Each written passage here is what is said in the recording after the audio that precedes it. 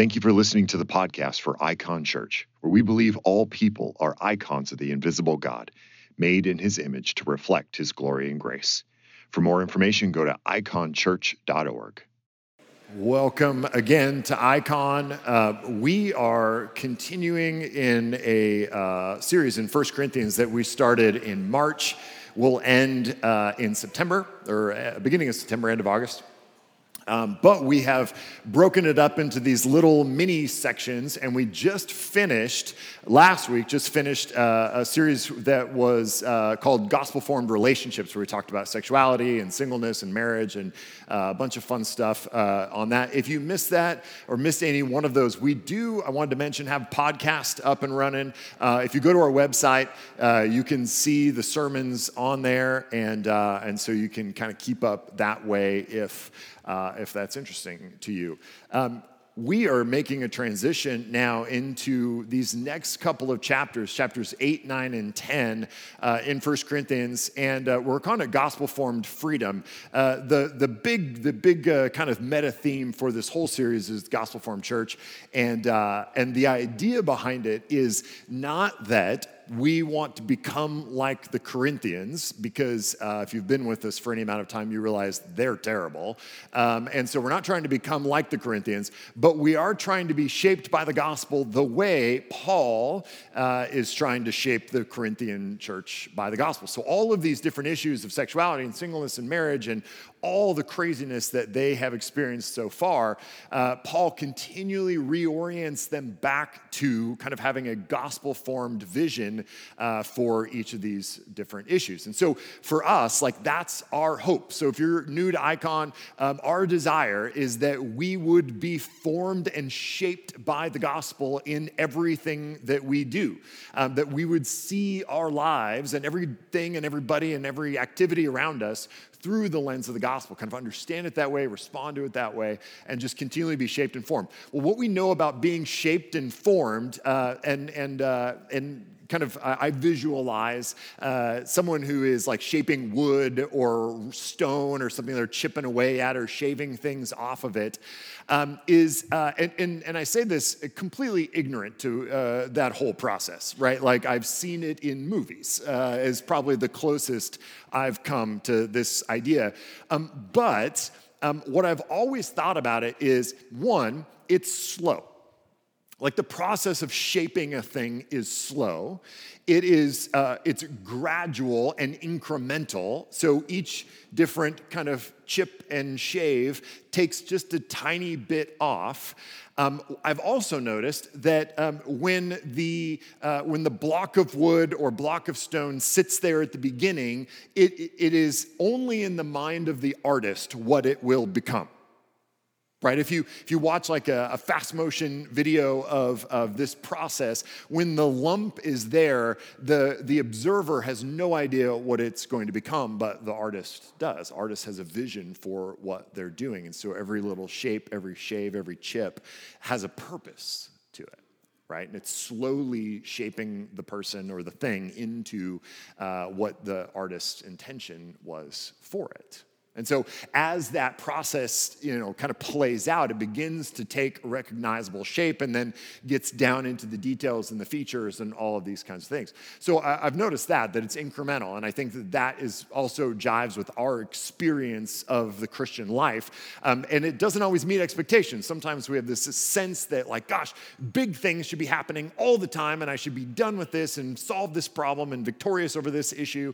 And that's just kind of not how life works, right? Like, it's a process, and it's incremental, and it's slow, and God, the artist, is working on us kind of at his pace. But the big thing that I've noticed, and this kind of ties into our section tonight, is I had this thought one time when I was watching an artist do this thing, and I thought, the artist has his intention or her intention as to what they're doing. The observer, those of us who see the process, go, oh, okay, I know what's happening here. The artist is doing their thing. But the one that's ignorant to it is the wood. Right? Like, the character in the story that's kind of ignorant to what's happening is the wood or the rock. And I, thinking kind of if you could personify the wood in this illustration, like, the wood would only see the artist as an enemy, right? Like, because it hurts. I would imagine from the Woods perspective, the Woods going like, who is this guy? And I hate him, right? Like this, I don't know what he's doing. I don't know why he's hurting me every little chip, every little shave. There's not a kind of a cognitive awareness of what's happening. And yet, like the purpose of the artist will eventually kind of be made known. And if such a thing were possible, that would, at the end of the day, would go, oh yeah, I'd much prefer to be this beautiful kind of artistic piece than the lump of wood I was at the beginning, but the process is painful, right? I guess is what I'm trying to say, and could have just said that.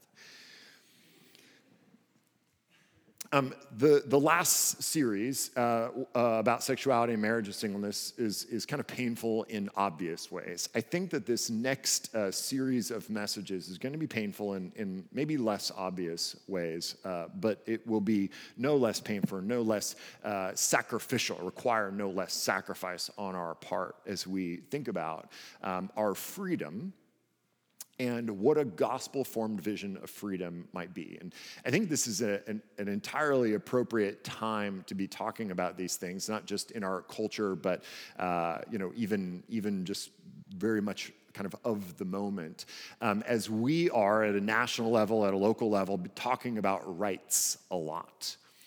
Civil rights, human rights, gay rights, abortion rights. I mean, these are massively hot topics in our culture right now. And they were being dealt with, and different versions of it were being dealt with here in Corinth that Paul is writing to them about. And we're going to talk about it kind of from several different angles over the course of the next 4 weeks. But where we're going to start is kind of a fundamental kind of perspective on the role of rights in a Christian's life. Okay, that's what we're going to talk about here this evening. And so let's just jump in. 1 Corinthians chapter 8. If you'll remember, the last thing Paul was talking about was married people, and if a wife's husband died. This is kind of, funny to me. In verse 40 of chapter 7, he says, "Yet in my judgment, she, the widow, is happier if she remains as she is, and I think that I too have the Spirit of God." And Paul, the master of transitions, goes, "Now, concerning food offered to idols," like, what?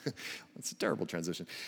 But this was the issue that was going on in the church. And what we've already seen a bunch of times is that the church in Corinth had written to Paul asking for advice on a number of different issues. And so this is one of them. Every time you read him say, "now concerning," and then some issue, this is Paul addressing some question that they had. And what's going on here in the original context is that, and we've talked about this related to sexuality, that a lot of the pagan gods of the time in Corinth, the method of worship was animal sacrifice.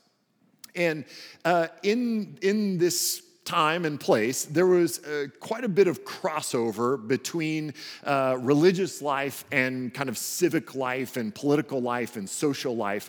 So it was not uncommon for an animal to be sacrificed in the temple for spiritual reasons, for kind of religious reasons, and then for the priests to then take the remaining parts of the animal and either slaughter it and sell it in the marketplace, or use it as, oftentimes these temples, and we'll see this in chapter 10, a lot of times these temples hosted kind of civic dinners or social club kind of dinners, and the meat that had been sacrificed to idols would be used and kind of served as like, for some sort of club, a private club that's having an event in their temple. It all sounds very strange, and it probably was.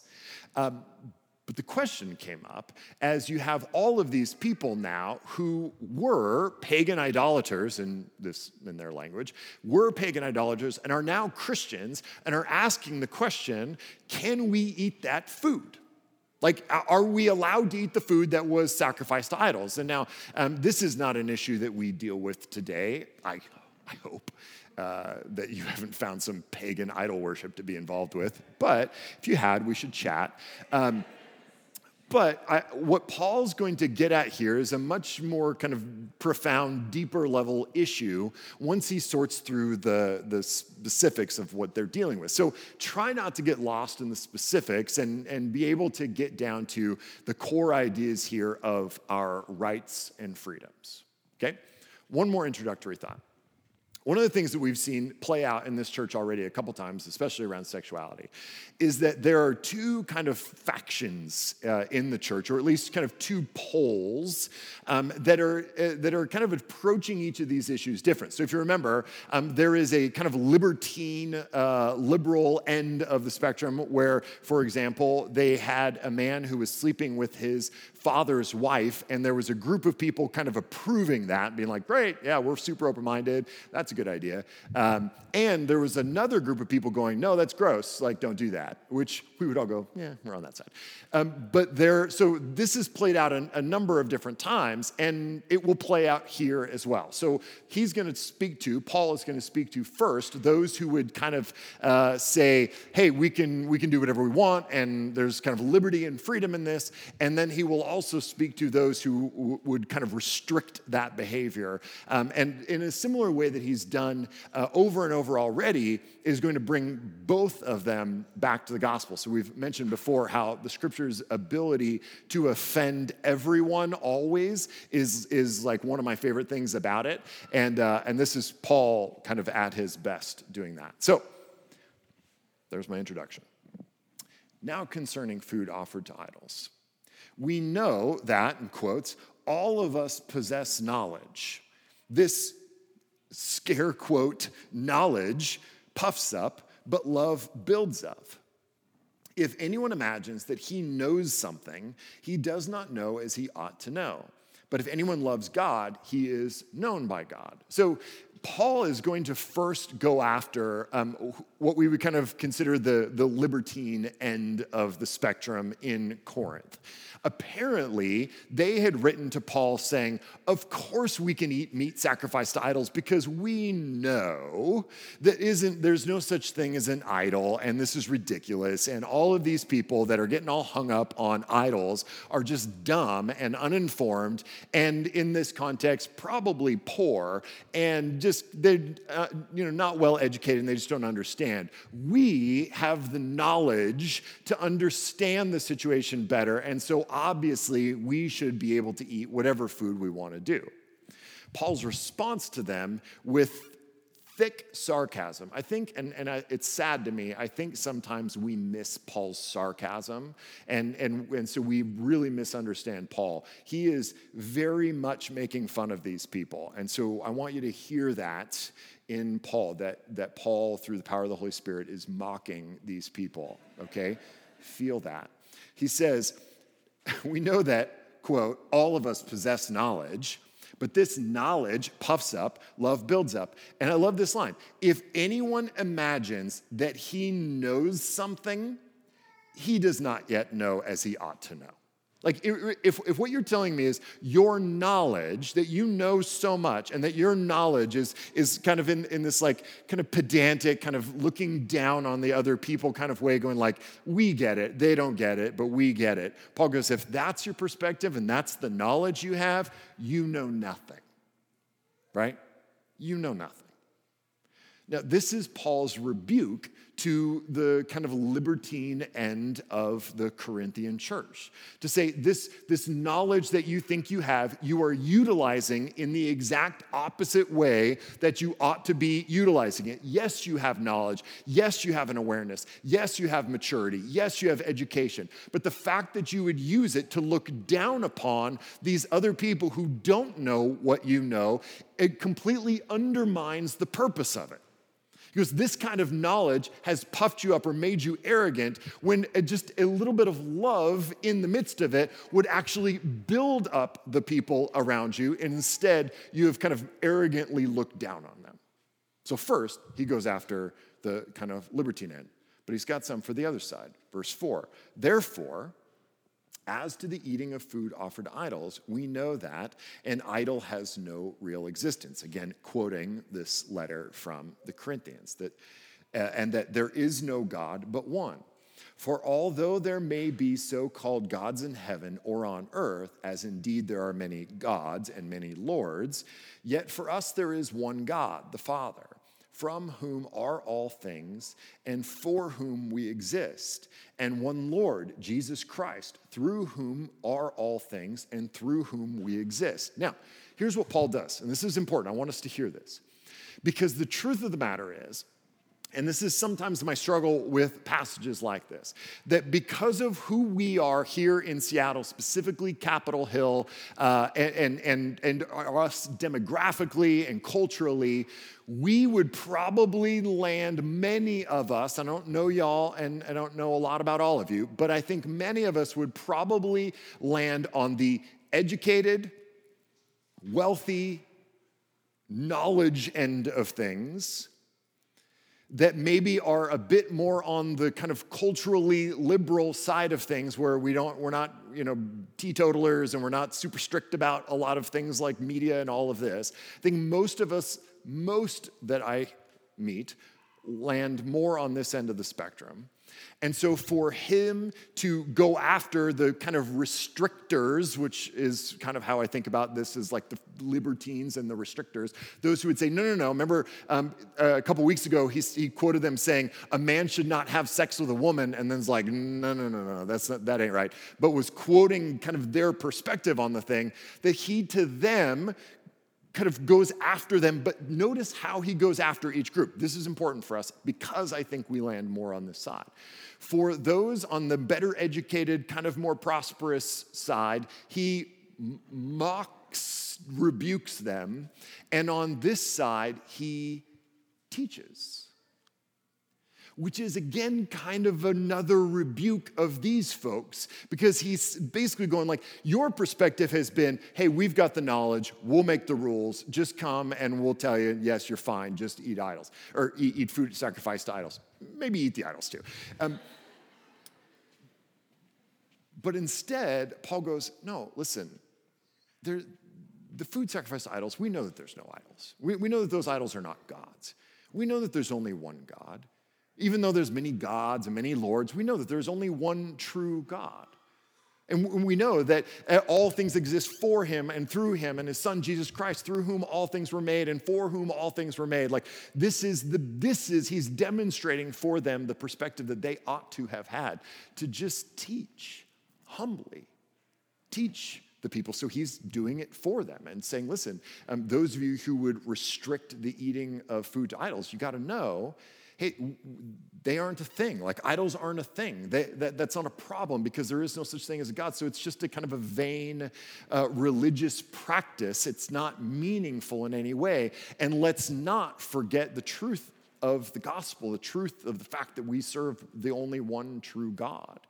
And is pushing this side of the aisle towards a kind of an understanding of their theology, but then an application of it. But does so in a much more gentle, kind of teachery kind of way than those folks have done it. So what does Paul do? He enters into this issue, confronts and rebukes one group, confronts by teaching and informing and kind of reorienting back to the truth of our theology on the other side. And then the most important word in this whole passage is next. He says, however. And this is where kind of the rubber hits the road with the application of our theology. He goes, yeah, listen, we know that this is true. We know that this is true, but we live in the real world. So he says, however, not all possess this knowledge, but some, through former association with idols, eat food as really offered to an idol, and their conscience, being weak, is defiled. Food will not commend us to God. We're no worse off if we do not eat, and no better off if we do. But take care that this right of yours does not somehow become a stumbling block to the weak. So just listen. Yes, we know that food sacrificed to idols is just food. Eating food doesn't commend us to God, doesn't improve our relationship with God. Not eating food doesn't improve our relationship with God. It's not the point.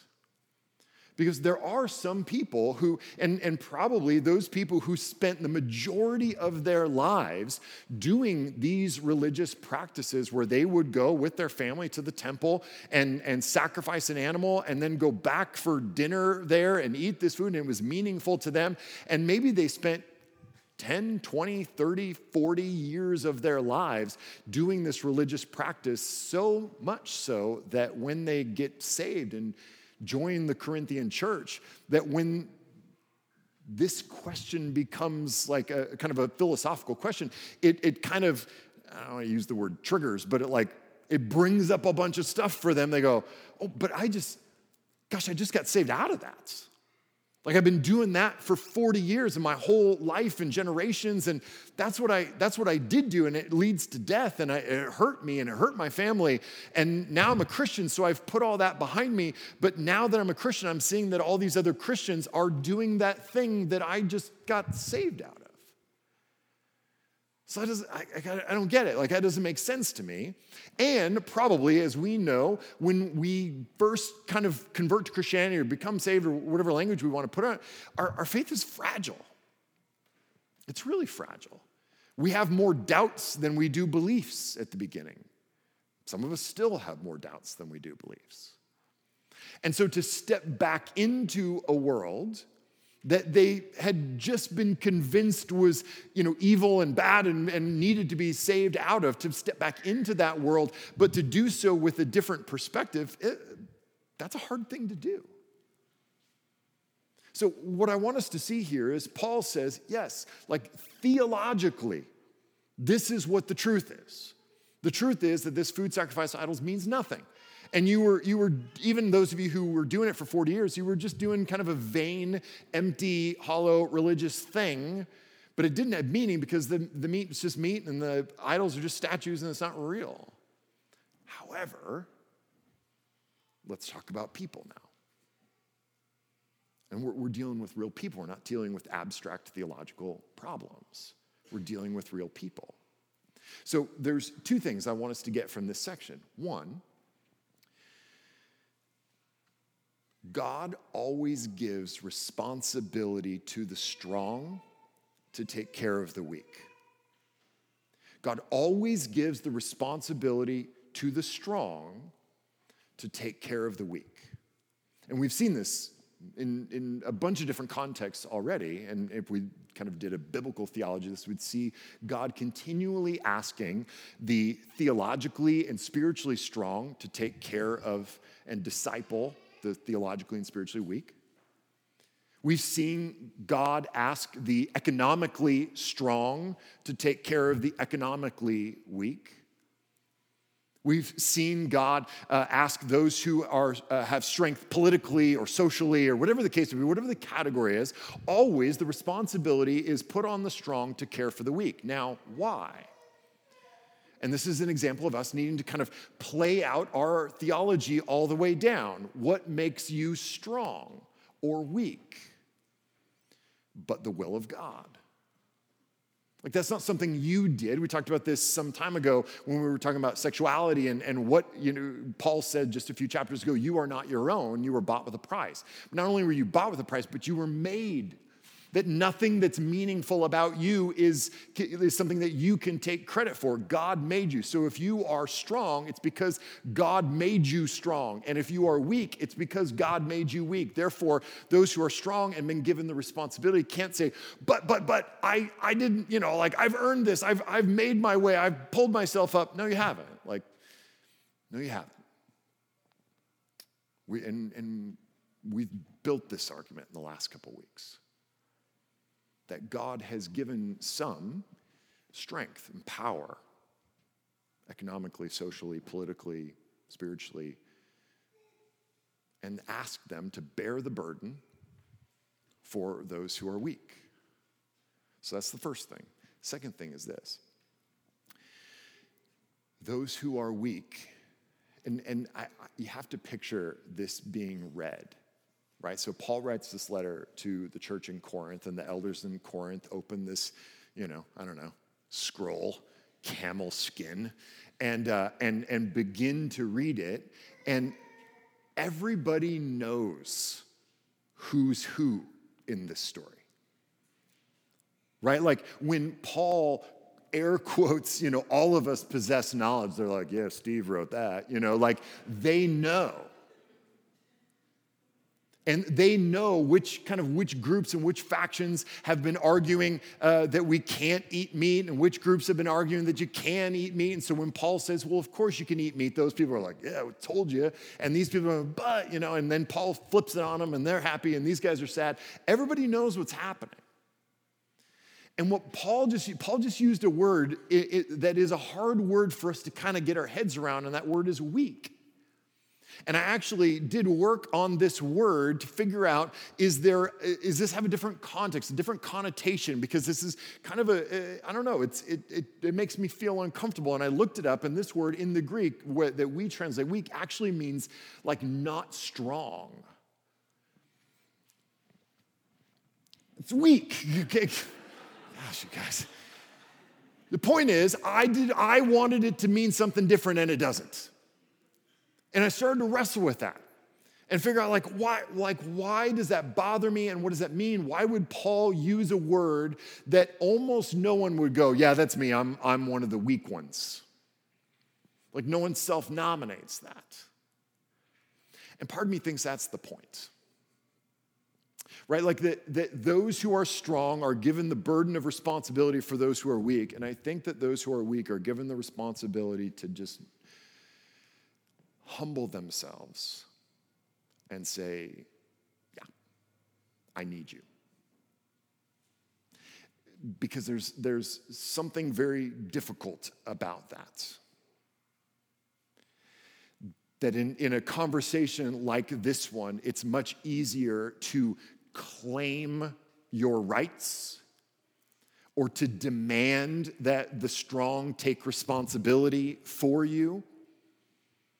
You say, you should, see, Paul said you should do this. Paul said you should care. That's different than saying, actually, I need you. And if you don't do this for me, I don't know if I can do this on my own. I have a friend named Brian, and me and him were on a hike one time, and we were doing this loop, and we were just kind of walk jogging, and as we were on this loop, this woman passed us 3 or 4 times, and on one of those 3rd or 4th time, I made some comment like, "Man, you're making us look bad," or something like that, and whatever, everybody courtesy laughed for me, and we went on with our day. And later that night, he and I were having dinner, and he said, "Hey, why did you flirt with that girl?" And I said, "I am not sure what you're talking about, Brian." And he goes, "Yeah, we're on the trail and this," and I said, when I said she was making us look bad, he's like, "Yeah, why were you flirting with her? You're married." And my first response to that comment was, "You've got to be kidding me. Like, I can do way better than that." No, but honestly, my first response was like, "You've got to be kidding me. Like that, how does that bother you? How does that count as flirting?" I was just I don't know, I was just making a comment. That was my first response of like, that's ridiculous.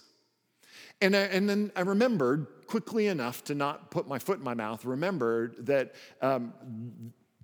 Brian has significant weakness in areas of sexuality and has an incredibly painful story that has caused him to have to put very strong limitations on his lifestyle. And so in that moment, when I made that comment to this girl that to me was just kind of an inane comment, I was in a sense violating his conscience. I was creating a situation that he felt like he couldn't overcome. Like he couldn't just make a comment like that and have it mean nothing. That his story and all that he's been through, that comment has meaning behind it, has purpose, and has hopes and passion and pursuit. And it's kind of forever, that moment, that story, and I had to repent to him and go, dude, you know what? I'm sorry. I did not love you in that moment. And that scene, my first response was, give me a break. But then I realized this is exactly what Paul's talking about here. Was I trying to flirt with that girl? No. But was I prioritizing my desire to get a laugh over his needs for me as a friend to support him in his weakness? Yes. So I think Paul here is trying to make 2 points. One is the strong have a responsibility given to them by God to take care of the weak. I tell my son this. He knows if I tell him, why did God make you? What is your purpose in the world? He says, to love, care for, and protect. That's the purpose that God has put him on the earth, to love, care for, and protect. So anytime he hurts his sisters, which is like hourly, I kind of reorient him back to that purpose and say, Cole, what is your purpose in the world? To love, care for, and protect, right? Yes. Is that what you did? No. Okay, so now what do I have to do? I have to protect your sisters from their protector. God's given us that responsibility to love, care for, and protect those people around us. And it is equally the responsibility of us who are weak. And this is not a question of ultimate categories, or are you one of the strong ones, or are you one of the weak ones? It's depending on the category, where are you on this sliding scale? Because there's a whole lot of areas where I am very strong and probably stronger than most in this room, and there are a whole lot of areas where I am very weak and probably weaker than most in this room. And I need you. I need you. And there are areas where you need me. And that's the burden of community that Paul is calling the Corinthian church into. He goes on. For if anyone sees you who have knowledge eating in an idol's temple, will he not be encouraged if his conscience is weak to eat food offered to idols? And so by your knowledge, this weak person is destroyed, the brother for whom Christ died. Thus, sinning against your brothers and wounding their conscience when it is weak, you sin against Christ. It says you're actively working to undo the effects of the cross in your brother or sister when you don't choose to love them. When you choose in this moment, in every, each of these moments as they come, and they happen all the time around us, where we have a choice between walking into the rights and freedoms we have as a Christian, or at least taking a moment to think about the people around us, the others around us, and going, will this help them flourish? Will this help them thrive? Will this further their pursuit of Christ? And Paul puts it in very ultimate terms, saying, listen, this is literally the reason for which Christ died, so that they might be saved from these things. And when you choose your rights over their good, you are actively working to undo the effects of the cross in them. Or at the very least, are not participating with Christ in that kind of transformation process. So when you sin against them in this way, you're not just sinning against them, you're not just working against them, but you're actually sinning against Christ because you're working against his purposes for them. So he goes, listen, yeah, theologically, you're right. The food sacrificed to idols is nothing. But practically, who cares about your rights when it butts up against loving another brother or sister? That over and over and over, as important as our freedom in Christ is, the freedom that Christ purchased for us, it should always serve love. It should always serve love. I have a friend who is going through a really difficult time in his marriage. And he and I have talked over the last couple of years on a pretty regular basis, trying to talk him through kind of how to respond. His wife made a very poor decision, and he is kind of bearing the burden of it. And over and over and over, we've basically had the same conversation about 12 times where he goes, but she did. And I said, yes, she did. And now you have a choice. You have a choice to kind of cling to your rights and demand your rights, or you have the choice to make to love your wife. This is the choice that you have. Which choice are you going to make? And so far, by God's grace, he has chosen to love his wife and not demand his rights. But it's a touch and go situation. And every time I talk to him, I think, man, that's a hard situation, and I'm so glad I'm not in it, and yet I am in it every single day. Because I have that same choice over and over and over, to demand my freedom and my rights or to love the people who are around me. And so often those two things are in conflict. Paul says, therefore, if food makes my brother stumble, I will never eat meat, lest I make my brother stumble. Do you understand how serious that is? Paul is willing to go vegan for his brothers. Are you kidding me? I'm not that good a Christian. I'm sorry. I wouldn't do it for you. But Paul would. That's why he wrote the Bible. The only way we do this is if we understand that Christ did it for us.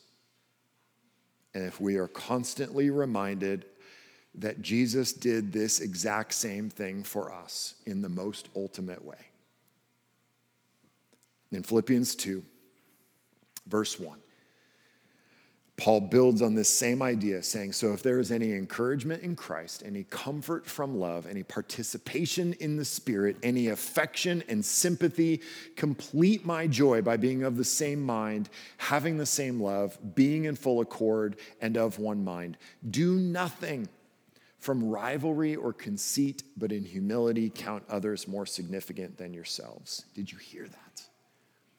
Do nothing from rival. Let me back up. He says, if you have any encouragement in Christ, if any love, if any compassion, any participation in the Spirit, any affection and sympathy, please be of the same mind, of the same love, full accord, one mind. Do nothing but from rivalry or conceit, but in humility count others more significant than yourselves.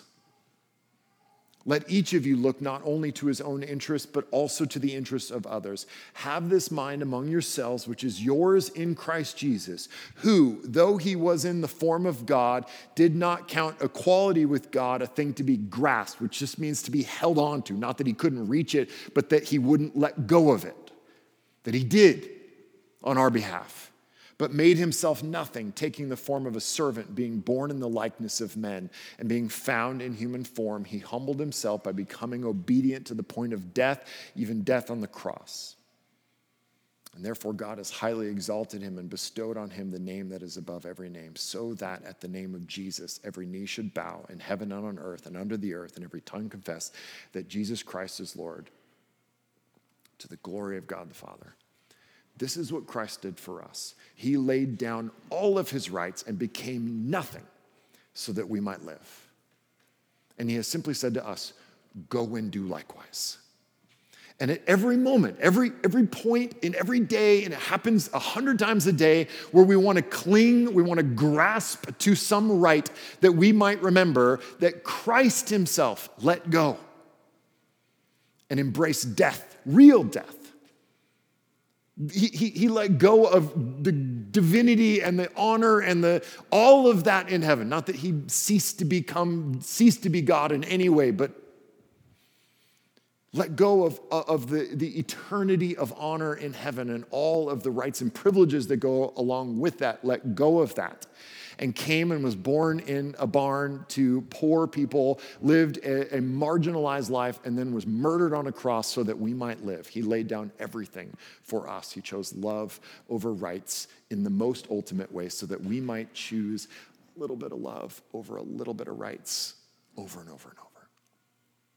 That's the burden of community. That's the gospel-formed vision for our rights and freedoms, that yes, we have them, and they should be the first thing we lay down if it is possible to love another person. Let's pray.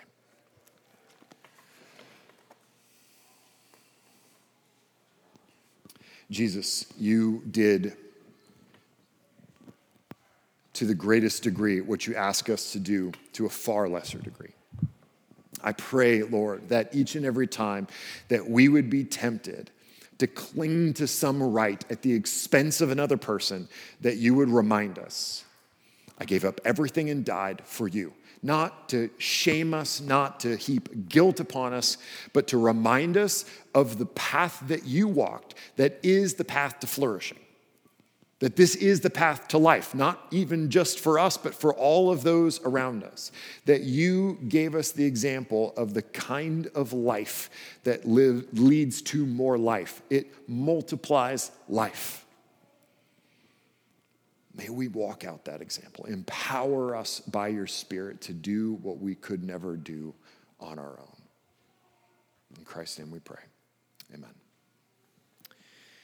Now, as always, we'll transition into a time of response, and we do this in a couple of different ways. We're going to take communion. We'll give our offering here in a bit. We'll have time of Q&A. So if you have questions, you can text those in now. But before we do any of that, each and every week we take a minute or two to just have quiet reflection. We get so little quiet in our lives that we are just bombarded with ideas and information and words and pictures, and we very rarely get a chance to hear something and actually let it get deep on us. And so we want to provide that space here for the next minute or two.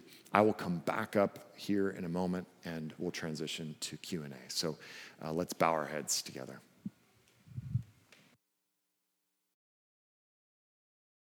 All right. Take some questions. We have 4 questions on here that are fantastic. Let's start with this one.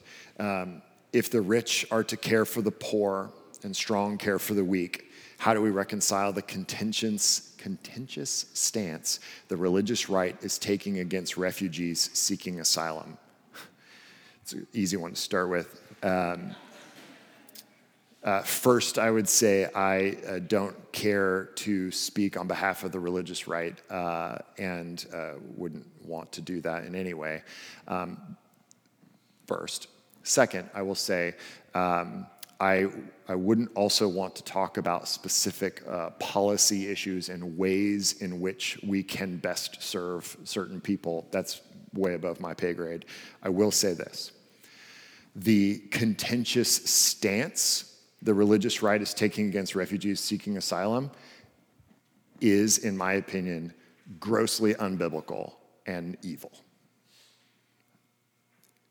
This is exactly what the scriptures talk about, that the strong care for the weak, that we protect the poor, that we create space at great sacrifice of our own for the sake of other people.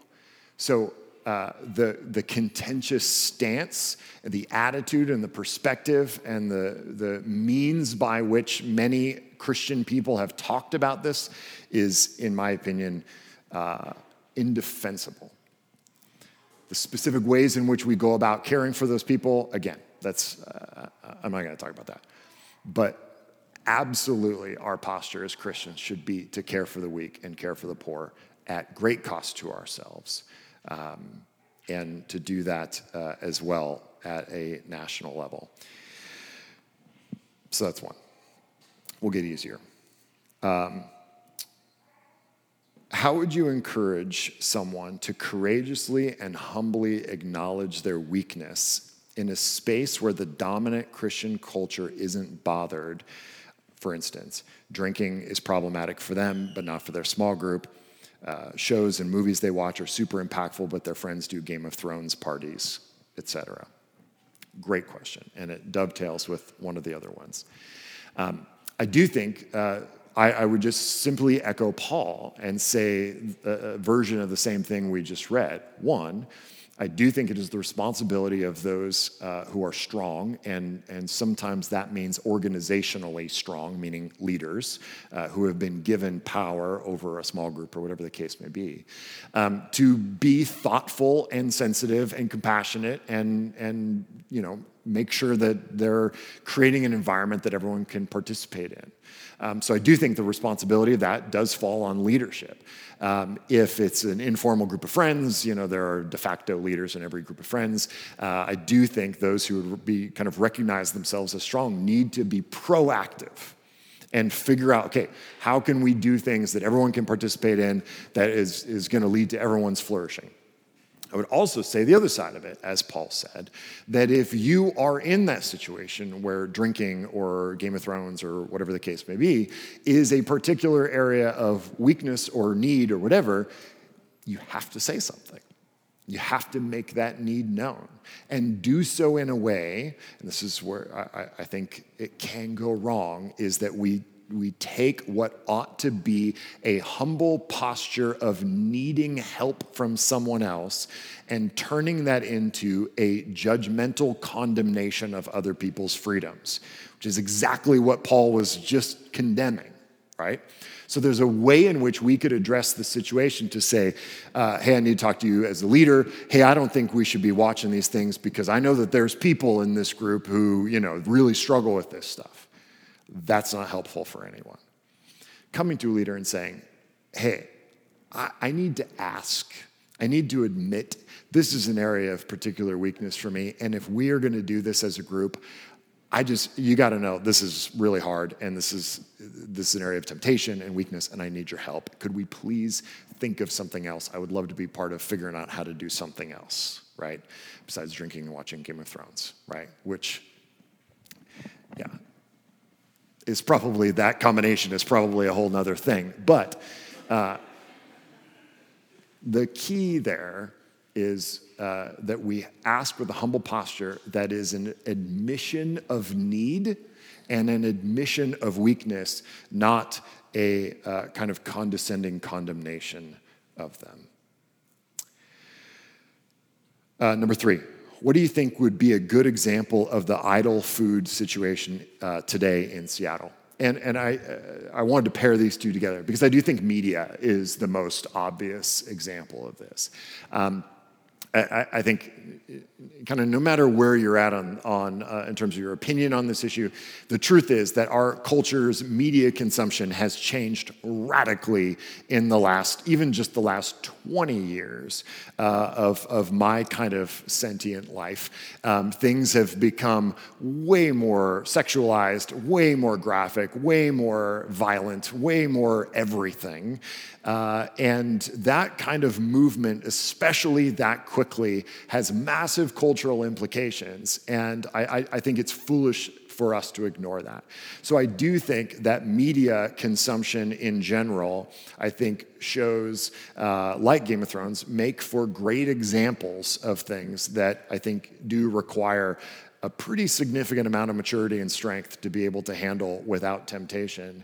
But I think media more broadly, the way in which we engage on Instagram and Twitter and Snapchat and all of the things I've never heard of because I'm 40, the way in which we do that, I think is a really pressing issue for the church. I also think it's a really great opportunity for the church to demonstrate another way to engage those platforms. So media would be my best example. Okay, last question. What's the balance between bearing with the weak and becoming all things to all men, that by all means we might save some, especially when in a situation where both people are present at the same time? The situation I can imagine that this might relate to would be you have an opportunity to go out to happy hour or go out to a bar with some non-Christian friends and be with them and enjoy their company. But there's also kind of a member of that group who struggles with alcohol, and so that creates a tension point. I'd say a couple things. One, always, and I think I can say always, defer to the weaker brother. Always. Care for them. As a person who is strong, always care for the weaker brother. I think, again, the responsibility for the weak has been given to the strong. The responsibility for the powerless has been given to the powerful. And so I think that is always our responsibility. I think if we have situations like that where, there is this tension, I think some of that tension is perceived more than it is real. And I think we can be more creative than, well, if we can't go to the bar, what do I do? There's other things you can do. Putt-putt is a great example of a thing. Do people still do that? Is that still a thing? It's probably a hipster version of putt-putt these days. I think we can be more creative, and I don't think this tension is an ultimate one. I think that there are ways in which we can care for our weaker brother and sister and engage our non-Christian friends and enter into their lives with them. Sometimes that might mean doing it at two separate moments. Sometimes that might mean doing putt-putt, about being creative in the ways in which we engage with those relationships. Good questions. I hope that this Q&A thing has been helpful. We've done it for a couple of weeks in a row. The intention is to keep doing it and see where it goes until we either get no questions or just dumb ones. Then maybe we'll stop. But so far, so good.